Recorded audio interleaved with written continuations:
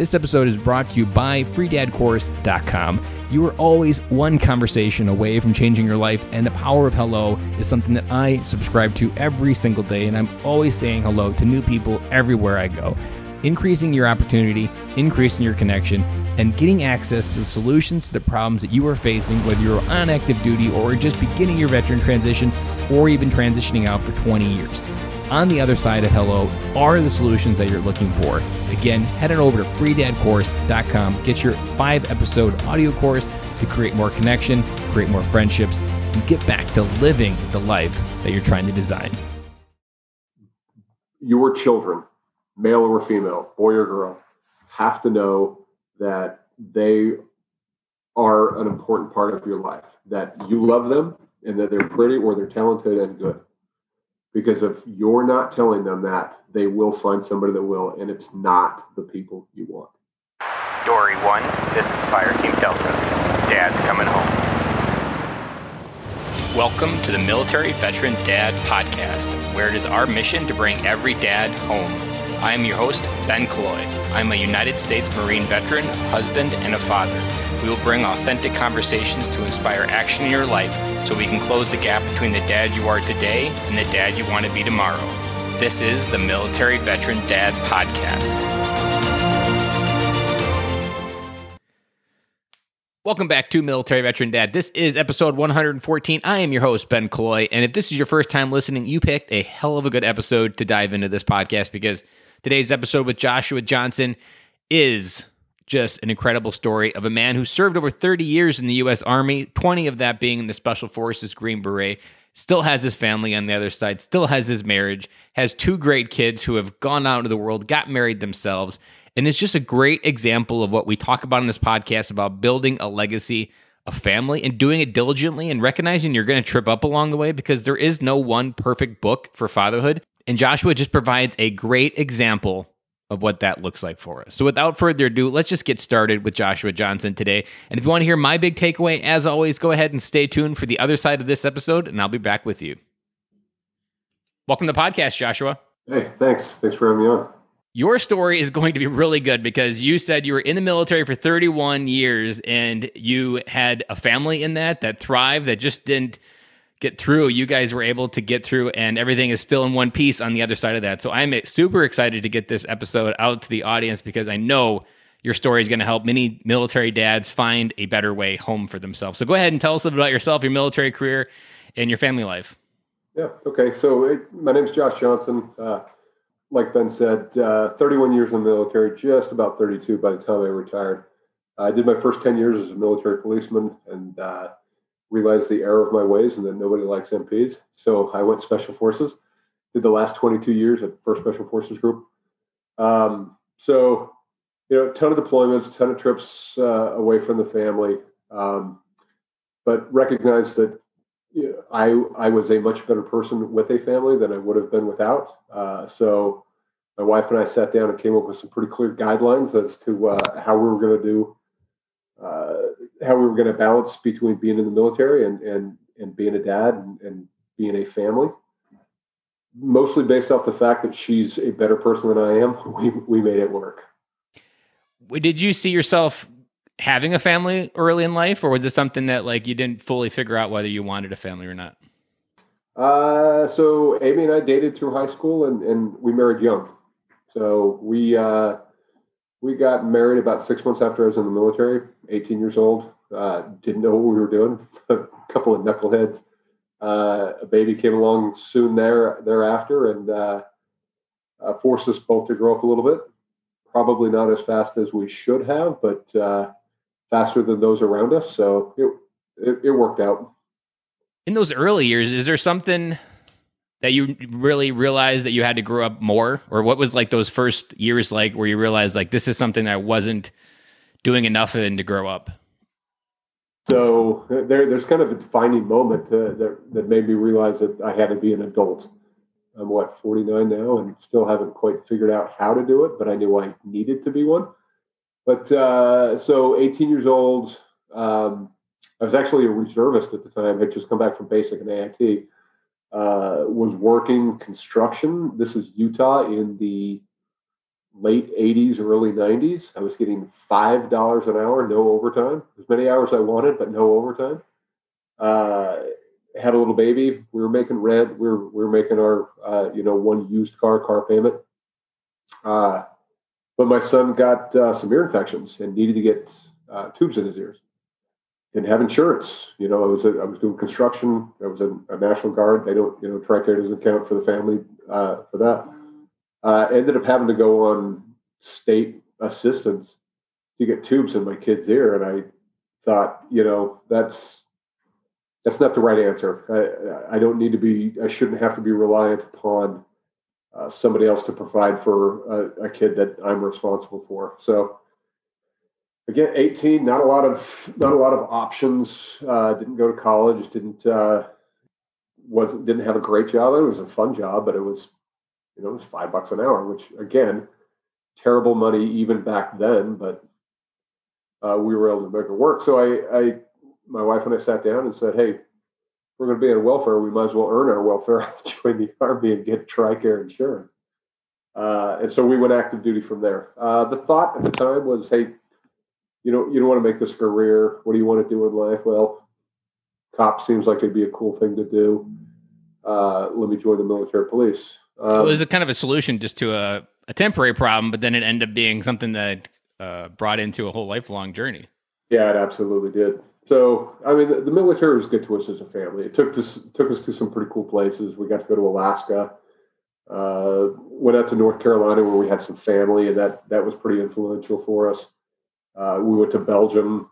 My wife and kids absolutely loved that. It was okay, for me, but my wife still says it was her favorite place to be. Ended up at Fort Lewis, Washington. Was able to take some pretty cool family trips, in and around the area. We served in Australia for 2 years. The kids were a little bit older; they were in college, but I was able to bring them out, for a semester each. And so, as a whole, the military treated us pretty well. What kind of blueprint for family and being a father did you have from your own life? So, grew up in a big family. Mom and dad stayed married the whole time. Good examples. Grew up in Utah. My dad was a veteran. He was in Vietnam, a wounded veteran at that. Was an amputee, but was never bitter about it, and was actually really, really fond of his time in the military. And so he painted a pretty good picture for me. So that kind of sold me on that. But at the same time, my parents had struggles like everybody else. There was always the expectation that as a family, we would find a way to get through it. There was never a conversation of divorce or separation or anything like that. So I think as far as role models, my parents did a pretty good job. My wife, same way, big family, grew up in Utah. Both of her parents are still alive and they've been married. We just celebrated their 50th. So that using both of those, as guidelines or blueprints, made it possible for us. And then, like I say, my wife Amy is just the most incredible person ever. Willing to put up with a ton of, just the crap that comes from being in the military and deployments and field problems and all of that stuff. And while the frequency increased when I was in special forces, the additional BS that kind of comes along with it decreased. And so we were able to find a pretty good balance there. When you think about those times as a father, is there a message that you wish you would have had that you could send back in time to yourself?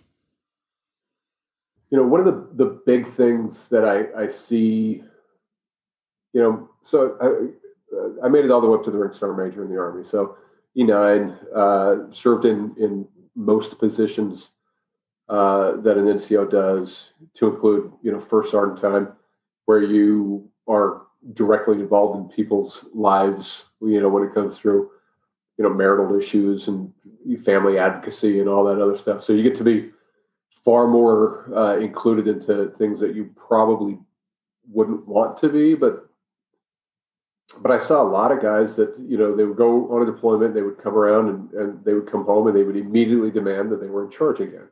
But the problem is situations changed. 6 months ago, kids were in first grade. Now they're in summer school.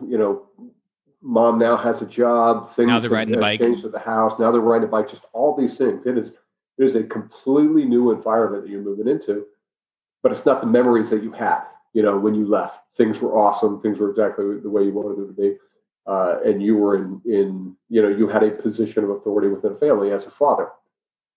So my wife and I later on developed, what we called the reintegration plan. And we were very strict about it. And if I could get anyone to listen to this, that's still active duty, and it's in every position of authority that it was in, I made sure that I at least shared my views. It was a 4-month transition program. Week number 1, I was a guest in somebody's home, and I needed to treat it that way. Week number 2, I was a family member in somebody's home, but I wasn't in charge. I was essentially had the responsibilities of kids. Somebody was going to tell me what to do. I was going to be given my chores. I was going to help out around the house. Week number 3, I started to have more conversations with my wife about the why things were happening. And then week number 4, we went back on equal footing as parents. And that transition program, that mirrors exactly what we do when we go into a rip in theater. Hey, I'm going to get in. I'm going to follow you. I'm going to do a right seat ride, and then you're going to do a left seat ride, and I'm going to be, in charge. But you're still going to be there. You're going to still be responsible. You're going to show me the way things are, and then we're going to sign our transfer of authority, and now I'm in the seat. Well, if that works for the military, why can it not work for a family? We protracted it out because, in my opinion, the family dynamics of 2 teenagers is far harder than the tribal dynamics of Afghanistan, and so we opted to go for that that 4-week plan. And when we followed it to the T, and we did our best, it worked really, really well. Those times that it was me that got impatient and wanted to have more of a say than I probably had the right to, friction ensued. Again, my wife, being who she was, would pull me aside and say, "Hey, we've got an agreement. You're better than this. Stick to the plan. It works." And so we did. So yeah, if I could go back in time to the earlier times where I was deployed or going on a field problem or whatnot, I absolutely would have abided by that. Just strictly to a T, and maybe scalable. If you're gone on a 45-day field problem, you probably don't need to go a full month of reintegration, but, a week or so would have been super beneficial. So you had 31 years to think about this question, and I'm interested because you've had to think about it. You painted it beautifully, because those 4 steps are the great process in the military and at home life. To the dad out there that says, I know better, why is it so hard for military men to think that the same way they do it at work is the same way they can do it at home? Yeah, because at home, it's the only place that we really feel like we're in charge. But if we step back and take a look at it, we're not. There's a movie a couple of years ago called My Big Fat Greek Wedding. There's a scene in there where these 2 old Greek women are giving young advice to a young lady that's going to get married. And she's like, the man, he is the head, but the woman, she's the neck. She tells him where to go. She turns him left and right.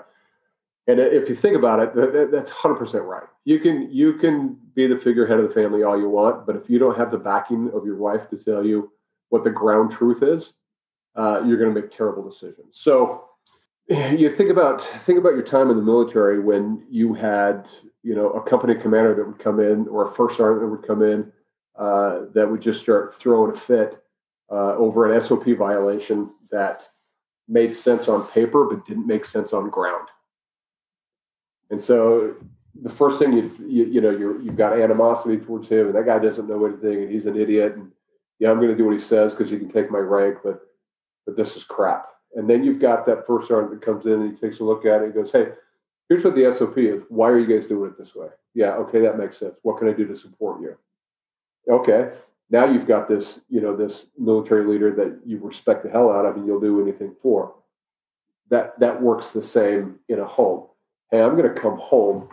Life is different. Things have changed. Kids have grown up. Timelines have changed because now somebody's in either daycare or dance lessons or football practice or whatever it is. And all these things that you remembered have changed, and all the support that your wife has to do in order to make all of those things happen has changed. So until you're willing to get in there and support the ground truth, you're going to be just like that military leader that comes in and thinks they know best without having, a firsthand knowledge of the problem. So again, I tried to look at what I found successful in the military and apply that back into my life. To me, this is like the biggest dichotomy of fatherhood and being a leader. And even just like you painted it beautifully, because what we know about leadership and leading and doing it right and doing it wrong at work, the same stuff applies at home. It's just our own ego that gets in the way that prevents us from really utilizing some of the same stuff at home. And it's crazy of how many men find success at work but feel like a doormat at home. And all they got to do is utilize some of the same things that made them successful at work at home. And a lot of that comes true. Yeah. Some of the most stinging statements that my wife ever said was, would you treat your soldiers this way? No, I wouldn't. And wow, I can't believe that I've gotten to a point where you would have to ask me that. So yeah, you immediately have to regroup and go, okay, we're part of this. We're part of the U.S. Army, the greatest military, organization on the planet, and touts to be the greatest example of leadership development the world's ever seen. And they are, right? Well, they absolutely are doing some of the finest development of leaders anywhere in the world.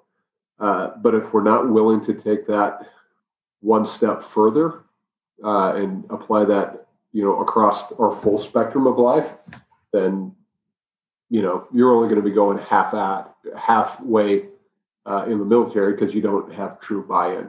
And once I realized that and bought into it, things got better. Now, do we make mistakes? Absolutely.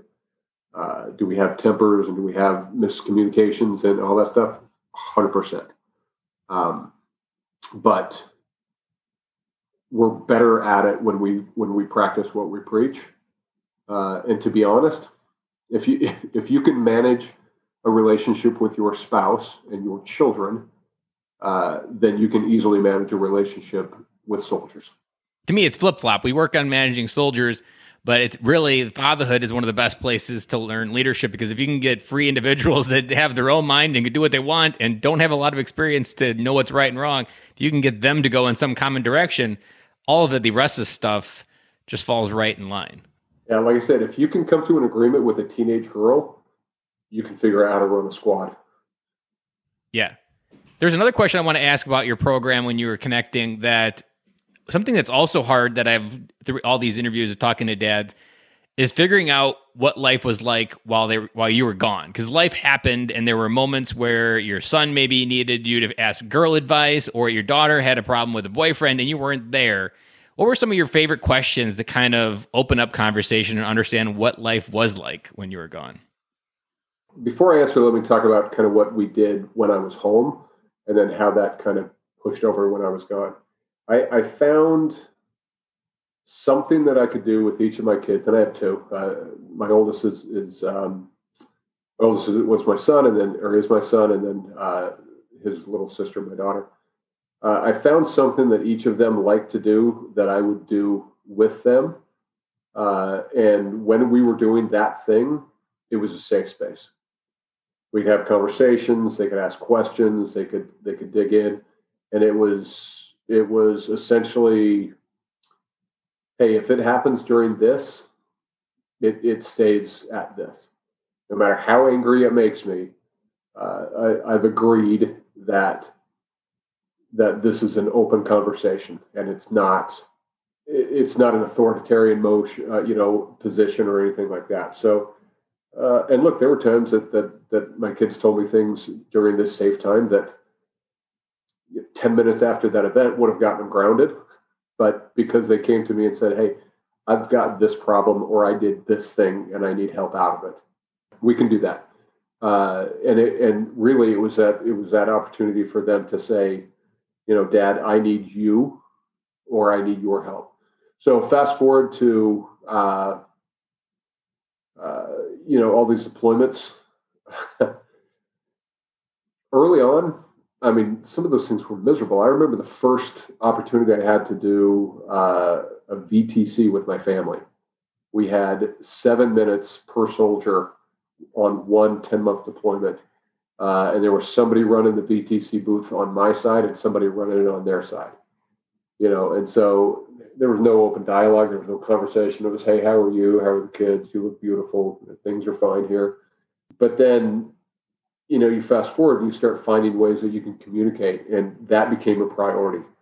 Find time that you can have a conversation with your family somehow, some way, at least, every other week, if not better.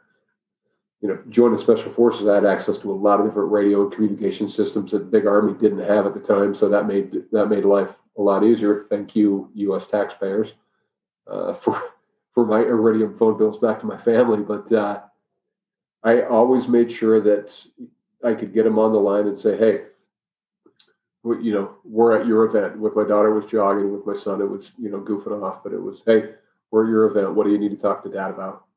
And they had that opportunity and they could just say it. And then we go, okay, do you want me to do anything about this? No, I just wanted to talk about it. Okay, I'm going to hold it here. And it worked out because I had set the conditions for that type of communication to happen.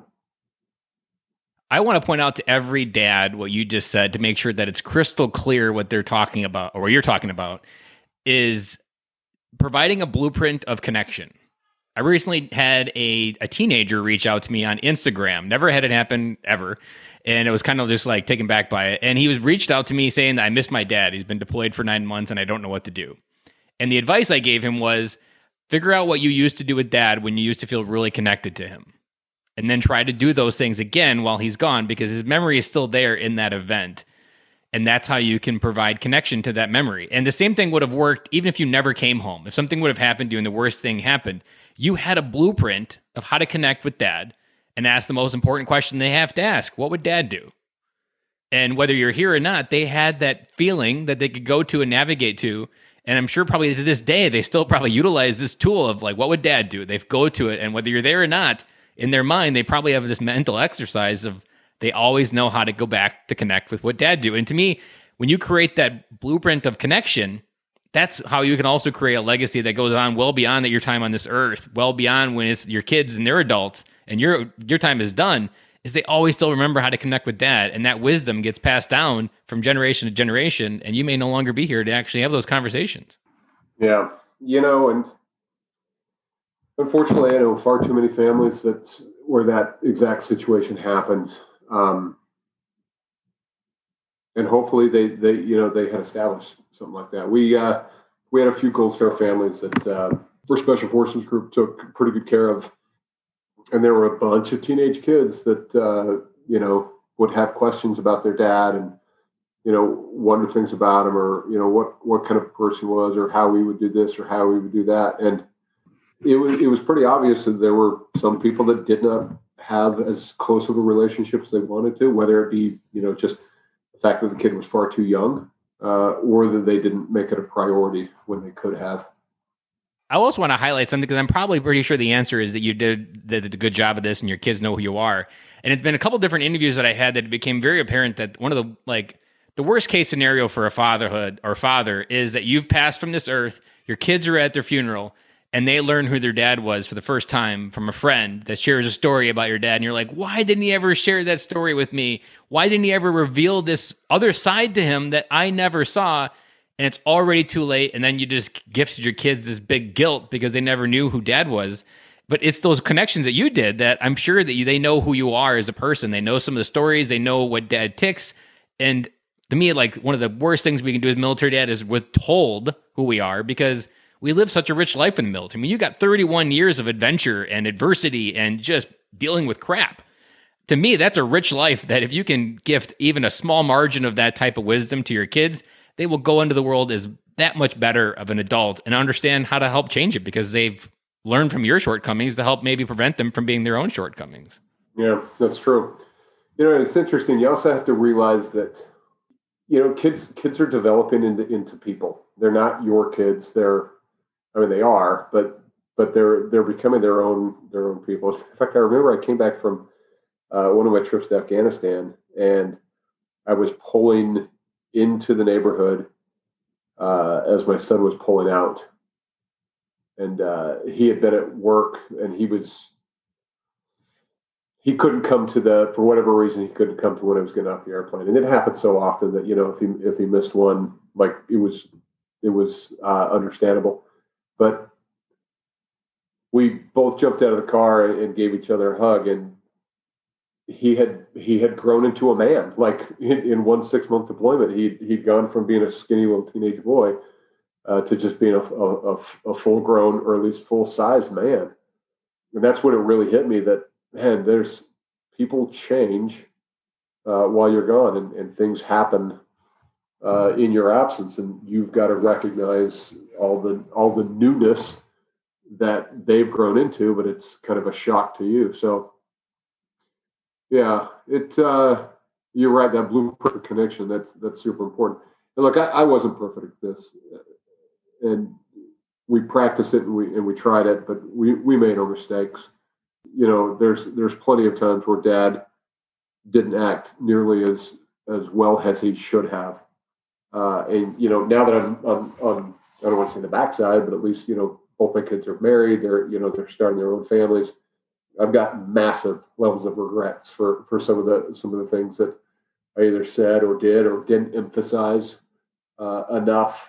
To be honest, to me, missing cues from my kids holds a greater level of guilt than anything that ever happened in the military. But it was because, of what my position is and what my position stands for. I was their dad. I was their father. It was my job to take care of them and look after them and develop them before I did anyone else, right? My posterity, my responsibility. And when I miss the mark on those, it cuts pretty deep. What you're also speaking to is the dichotomy of military service, and which is also a trap for military dads because it's a noble service. People serve in their country, and no one's going to call you out for doing it. And then there's also a lot of ways you can hide in your military service and come up with ways that, like, I need to do this because it's what I need to do. And then you sacrifice your family time for the sake of serving your country. And you almost can, by hiding in that, then you're even magnifying what you also talked about of not creating those connections. And it's such a hard thing. And when I've switched, or what the big things that I've learned on this podcast is the biggest thing that most military veterans get stuck on is they focus on the legacy of their service. Whether they're serving, they always think about, like, what's this service going to mean? But it's really about what is the legacy of my family going to mean? And when you make that switch, then all your different priorities change, your focus changes, what really matters changes. And it led me to this Cloyism that I've come to call it, that what we do on this earth is important, whether it be a sergeant major in the Army, but what we leave behind is 10 times more important. And very often we don't have it prioritized that way, that we always have it working on these mountains that we're climbing, this stature that we're climbing, this status that we're trying to get. And I mean, think of how many CEOs or even how many generals out there that climb all the way to the top and there's nobody there with them. Either their kids don't know them. I've heard stories that generals didn't first get to know their kids until they joined the military and they had something in common to talk about. Like, to me, like, that just breaks my heart because there's just such a missed opportunity for the father to really know who his kid is and his kid to know who his dad is. Like, this is a hard podcast and a hard mission because there's so many different shades of that fatherhood within the military.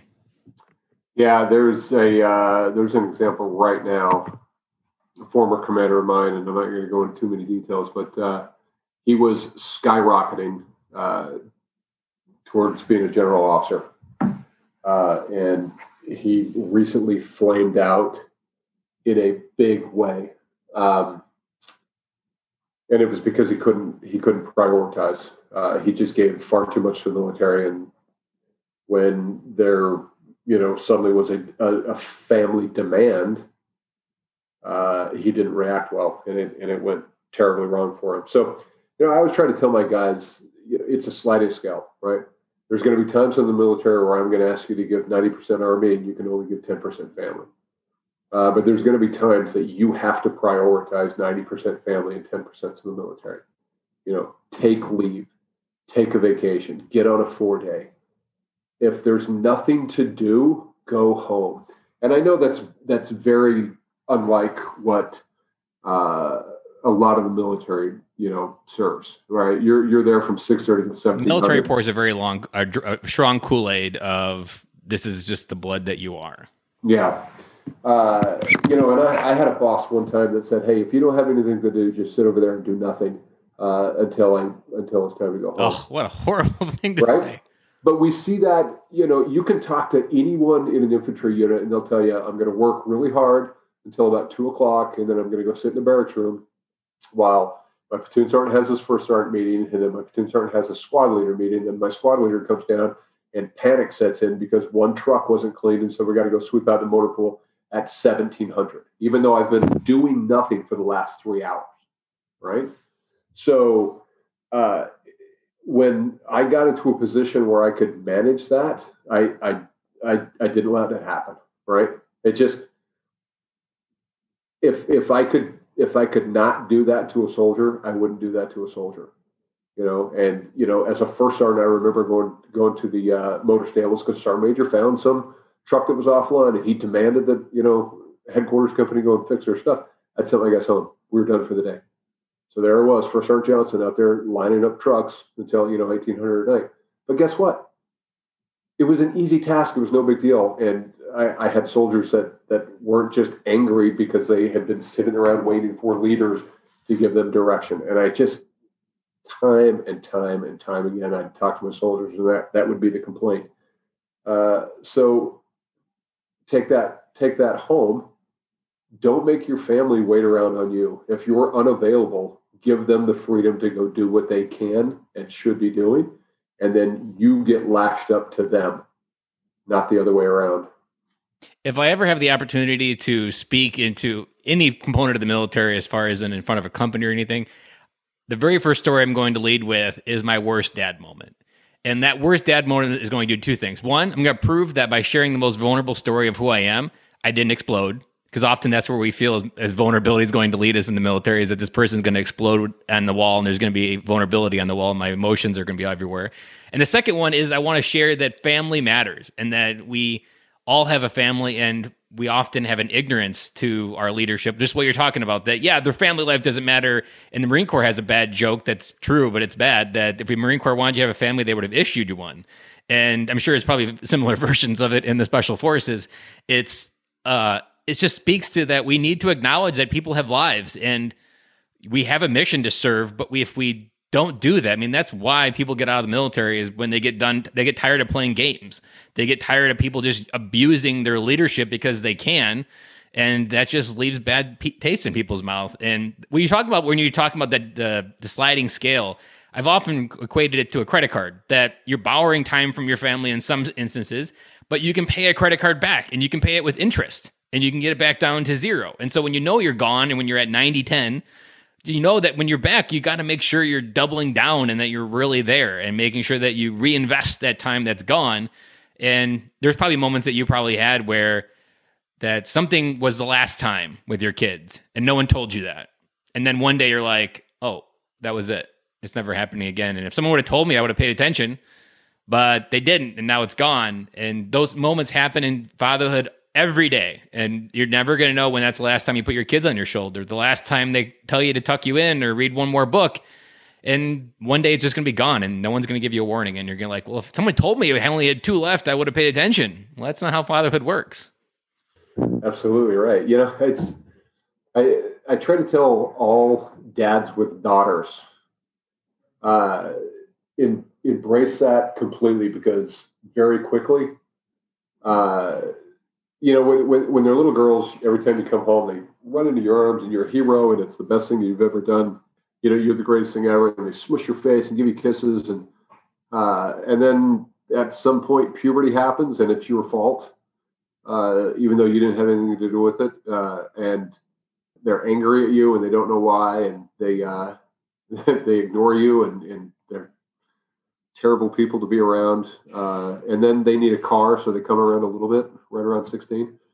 But embrace it for what it is. And I tell them all the time, look, if you have a daughter, every day you need to tell her she's beautiful and you love her. Because if the minute you stop, she'll find someone else that will. And it's not the guy that you want saying it. I mean, I'm convinced that's when daddy-daughter issues start, when you're dating this girl and it's like, yeah, she's got daddy issues.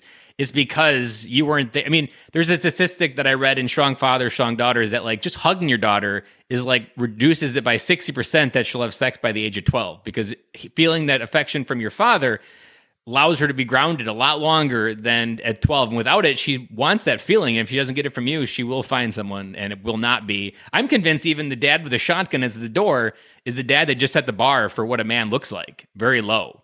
And he's afraid of what she's going to bring home. But if you set it high, I mean, she may get it wrong a couple times, but she's always going to come to the conclusion that, like, yeah, that's not my dad. I'm going to kick him to the curb and try again. Yeah, I'm absolutely sure. But, I used to play this game with my daughter. Every time she'd leave, once she, hit kind of that dating age, she'd go to leave the house. I'm like, hey, what's the rules? And she'd go, Dad, I want to say. I'm like, nope, you got to say it. What are the rules? She's like, there's only room in my life for two men, my dad and Christ. And I say, that's right. That's all you need. Right now, that's all you need. We'll take care of everything else. And she'd go, yeah. And I go, what's the other one? She goes, boys of the devil. I'm like, you're damn right there. You stay away from them. And, she'd laugh and go on. I'd make her do it in front of her friends, and they'd laugh and giggle at her. But, when the time came, she chose a good man. She had a lot of thought into the man that she wanted to meet and wanted to marry and start a family with, and she chose well. And I think it's because I did my best to set a good example of how she needed to be treated. And to your wife, like, she knew what that proper affection looked like. She knew what proper respect looked like, proper language. And I'm convinced, like, the bare minimum for my daughter is, as long as she can go into the world and now that she doesn't get her value from Instagram followers and likes, like, to me, that's like the bare moment. It talks from the moment, like, you're beautiful and I love you, because they go to Instagram to get that because they never had it validated. And as long as she knows that her love for herself comes from the inside, not from the outside, I mean, to me, that's like the first step into getting someone to go out in the world and find someone that is going to be the right person for them. Is they've got to know that they already have everything they need inside. Whoever they find is just going to enhance who they are. They're not going to fill in the gaps. Yeah, that's 100% true. And with sons, it's a little bit different.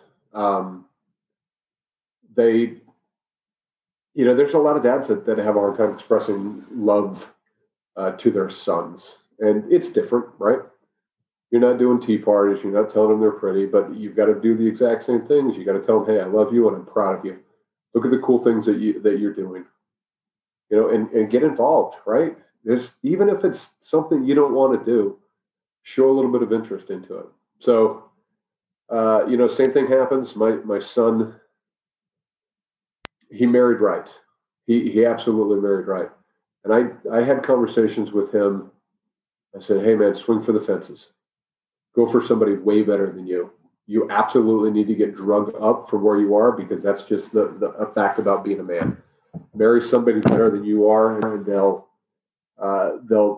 elevate you to their level. And he's done the exact same thing. And so I'm pretty fortunate. I jokingly set the bar pretty low. Like, hey, no pregnancies, no arrests by high school. By the end of high school, we're successful as parents. But it was a joke, right? The true bar was, hey, did you make good humans? Did you make humans that were better than you? Did you raise good adults, or did you raise good kids? And you don't want kids. You want adults. That's the trick. We talk about raising kids, but we don't want them to stay kids. We want to raise adults. That is a great statement. That's an absolute great statement. The crazy part is you spend the first 2 years of their life doing everything for them, and then you spend the next 16 getting them to do it for themselves. Like, it's weird when you think about, like, first 2 years I did everything, and then it's literally an exercise for 16 years. How do I figure out to get them to do it for themselves? Yeah. I the other trick to fatherhood is from puberty until, for daughters, I think it's 22. For sons, I think it's about 25. Like, they're not very nice people to be around. Like, I love my kids, and I wouldn't change a minute of the time that I had with them. But there were times I didn't like them, right? Because they're forming their own opinions. They're basing it off of their limited experiences, which is what they're 100% supposed to be doing. But they start to veer away from, your opinion on certain things, right? For an example, my son, we tried to get him enrolled in school.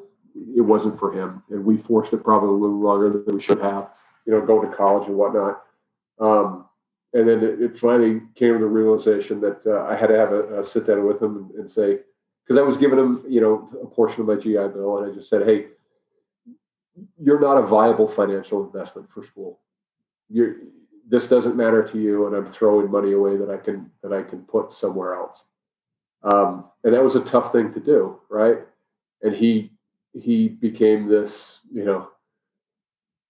the government should pay for college, and I need to be getting this, and it's government handouts and all these things. And then the best thing that ever happened to him was my wife and I went to Australia, and he didn't have a home to come back to. And he was forced to learn a couple of very hard life lessons, just because he did not have the lifeline that he once had. On the other half to that, he was proud. He was an independent and proud person, and so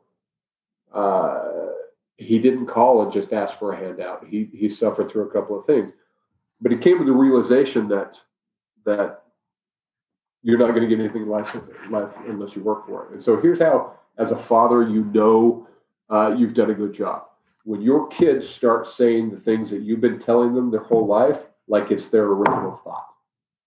And then you sit back and you fold your arms and you smile and go, I got you. You don't know it, but I won this game. And then about 5 years later, you let them know. And they'll start recognizing, oh, yeah, you know what, Dad, you were telling me that my whole life. But I appreciate it. Thanks for helping forge that. And look, your kids will never be you. And you shouldn't want them to be. But I guarantee if you help them grow into who they need to be, you're going to love them, and they're going to be awesome. Like I say, there's going to be times you don't like them. But when they turn out, you're going to love them. It's going to be awesome. And what you just spoke to right there at the end is why I believe in this podcast so much, because military fathers, like I said earlier, we live a rich life. We know we have so much life experiences built up into us that we can help our kids really figure out who they are in a way that only 7% of the population can do.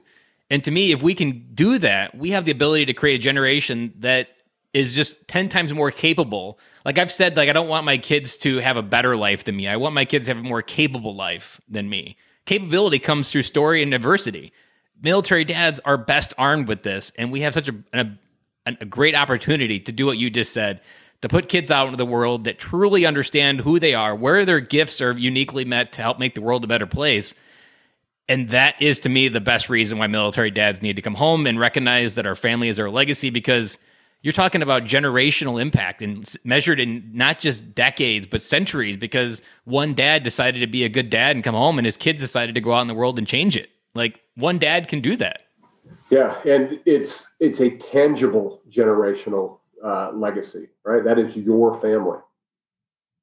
You can develop soldiers all day long, but in 3 or 5 years, they're gone. And you're probably going to see them on Facebook, and you may run into them in the PX, 6 years later when, your privacy opportunities aren't.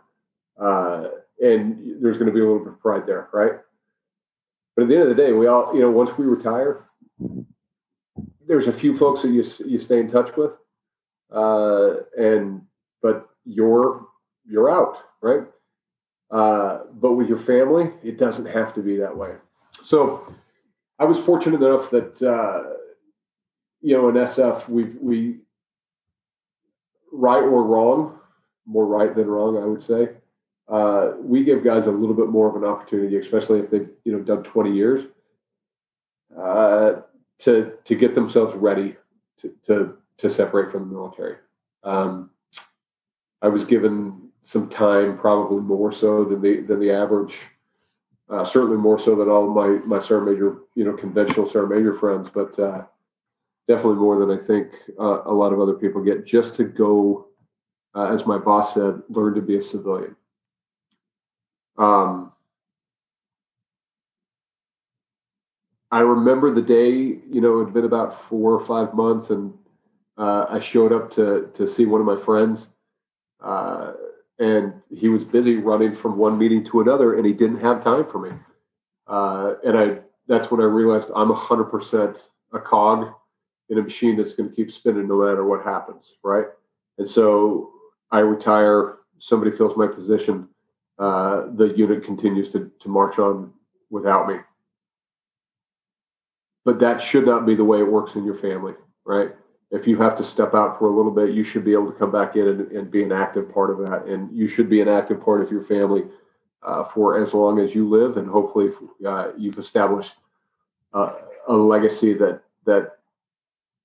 will continue that machine. So, yeah, you're a cog in the military, but if you find yourself being a cog in a family that, you're plug and play, and when you're worn out, you've left, and either they've dumped you by the wayside or you've dumped them by the wayside, you've done it wrong, my friend. I love everything that you just closed out there with. And to wrap up this interview, I want to try to see if we can gift wrap a piece of advice to military dads out there. What do you feel like is your best dad advice for another father out there? Your children, male or female, boy or girl, have to know that they are an important part of your life, that you love them, and that they're pretty or they're talented and good. Because if you're not telling them that, they will find somebody that will, and it's not the people you want. It guaranteed, right? It's going to be some other knucklehead kid that has an alternate agenda, and we were all boys. We know what that means. That's either going to lead them astray or lead them down a path that they don't want to be. So my advice to any parent that's in the military, find a way to make a connection with your kids and have daily, if possible, or as often as you can, let them know that they're important to you and that they're a priority to you. Couldn't have said it any better myself, because I've heard it said, if you want to solve many of the problems in America that we have today, put a dad in every street corner to provide leadership, to provide that stewardship, to provide that grounding that many of the kids need, because oftentimes when they go find, it could be a gang in an inner city, they will find someone to do that for them, or they'll find that first person willing to explain something that you weren't there to explain, whether it be sex, whether it be pornography, whatever the category it may be, someone else will explain it to them. And the question is, do you want them to be the first one to explain it, or do you want you? And I couldn't have said it any better myself. And so, Joshua, I really appreciate you coming on the podcast and sharing your wisdom today, because it was such a really good, rich conversation of just trials, but then also successes, and then just being able to paint the brush of like, yeah, there were missteps, but you still ended up exactly in a way that, like, looking back, you're like, yeah, that's just how it needed to unfold. Like, there are regrets, but you still ended up in a place that you are proud of who they became. Yeah, I mean, we're all going to make a mistake. It's what you do with that mistake, and that's true in any situation, but it's mostly important with your family. I've heard it said, like, within the air wings, they use the idea of debriefing after a mission is done in the air. And debriefing is something perfectly aligned for fatherhood, because whether you completely messed up or not, we always know how to debrief and figure out, okay, what went wrong? What can we do differently? What did we do to own the part that made the problem happen? And we can try again next time. Like, it's the iteration process that comes from military leadership, but we don't know how to apply it at home. Yeah. Well, I tell you what, if you can indulge me just a couple more seconds, I'll tell you the other advice that I think did more for our kids than any other thing. My wife made our home the hangout place. Kids brought their friends. They, put a couch downstairs. Here's some video games. Put a couch downstairs. Here's a bunch of movies. A bunch of teenage girls want pancakes at 11:30 at night. Get up and make them pancakes, right?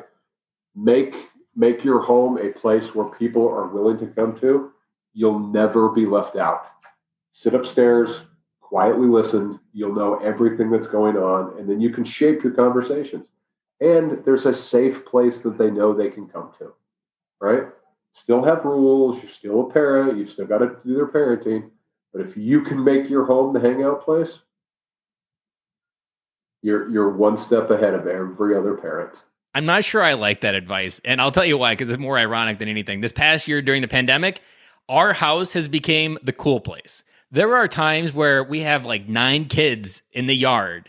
And our kids are young, so there's still a lot of bit of parenting that needs to be done when you have 9 kids in the yard. And I only have 3 kids of those combinations.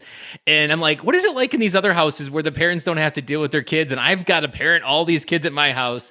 And I'm just like, what's it like just to have it quiet? And we never really had that. And even to this day now in the summer, like our house, our garage is always one they're tearing into. I'm just like, what is it like to not have your garage tore apart or different things broken by the boys in the garage building different things? But also there, you just told me that like I've got the blueprint to do it right throughout the next 15 years of my kids' lives as well. And I'm apparently already doing something right because we are the cool place. Literally everybody in the neighborhood, and there were more kids moving in since over the winter, so it's only going to be even more magnified this summer. And I've been avoiding it or like worrying about it, but it sounds like I just need to embrace the chaos and keep it all together. It'll be worth it in the end, my friend. I promise you that. Well, I appreciate that wisdom there because I can't tell you, like, there is so many, and my wife really hates it too. She's like, what is it? Why do we got to have all these kids here? And it's just like that you painted it beautifully, that this allows you to know that they're safe. This allows you to know what's going on. This allows you to know what friends they are, to what behaviors they're doing, to what decisions they're making.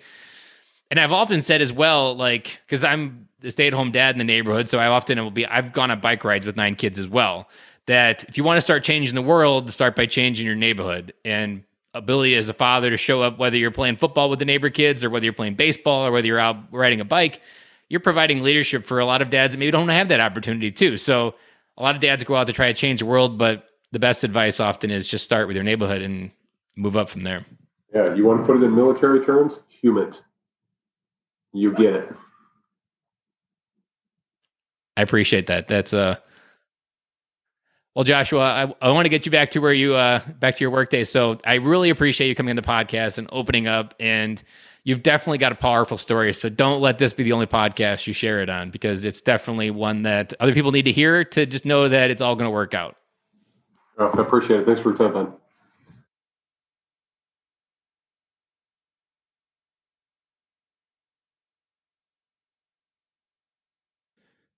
Thank you for listening to today's episode. As I said in the beginning, Joshua Johnson just provides a great example of how the exercise in marriage and fatherhood is an exercise in maturity and growing up. And in both of those contexts, Joshua just gives a great example of how it's not always going to be perfect, and he's going to have to learn and how to figure it out. But as long as we rise to the challenge and accept the feedback that comes to us, we can go out into the world and be the fathers and husbands that we want to be. And so my big takeaway from Joshua's example is being able to just re-solidify that there are examples in the military and in business that apply at home. There's a little story that he mentioned that his wife called him out and said, "Would you talk to your soldiers like that?" And he's like, "No." And that moment where he's like, "Oh, I did do that." Those moments exist in all the dichotomy that is fatherhood and marriage. There are always examples where you are already executing at work, but you're not translating and correlating the same kind of ideas to your life at home. The language, the communication. We often, in many cases, and I've fallen victim to this as well, where we start yelling at our kids because they don't do what they want them to do. But we wouldn't do that to someone at work. Well, why would we do that to them? If we're raising adults, why wouldn't we treat our kids in the same fashion we want them to be treated and accept to be treated and expected to be treated when they grow up and be adults? There's just those little micro moments where you realize that the things that you're doing at work do apply at home, and you can have the best of both worlds. You don't just have to find success at work and just feel like you're drifting at home. There is a better way. And speaking of better way, if that episode, if that little rant there resonated with you, If you want to understand how you could bring that success at home or success at work to your home, go check out benkoloy.com. There is a free 45-minute discovery call there. I always love having conversation with dads and helping illuminate, because often what we need is just a few degree course correction in the right way to get us where we need to go. That we're not on the complete wrong path. We just need to twist the azimuth just a few degrees to the left or right, and that can change our entire direction. Go ahead again, check out benkoloy.com. So closing out Monday's episode, I hope you have an amazing week. I hope that you take this episode and Joshua's story to heart and understand that you don't have to do it alone, that there are people out there that can help, and this story and this episode helped me, and I hope that it helps you. So go out there, have a great week, and I will talk to you guys again on Friday.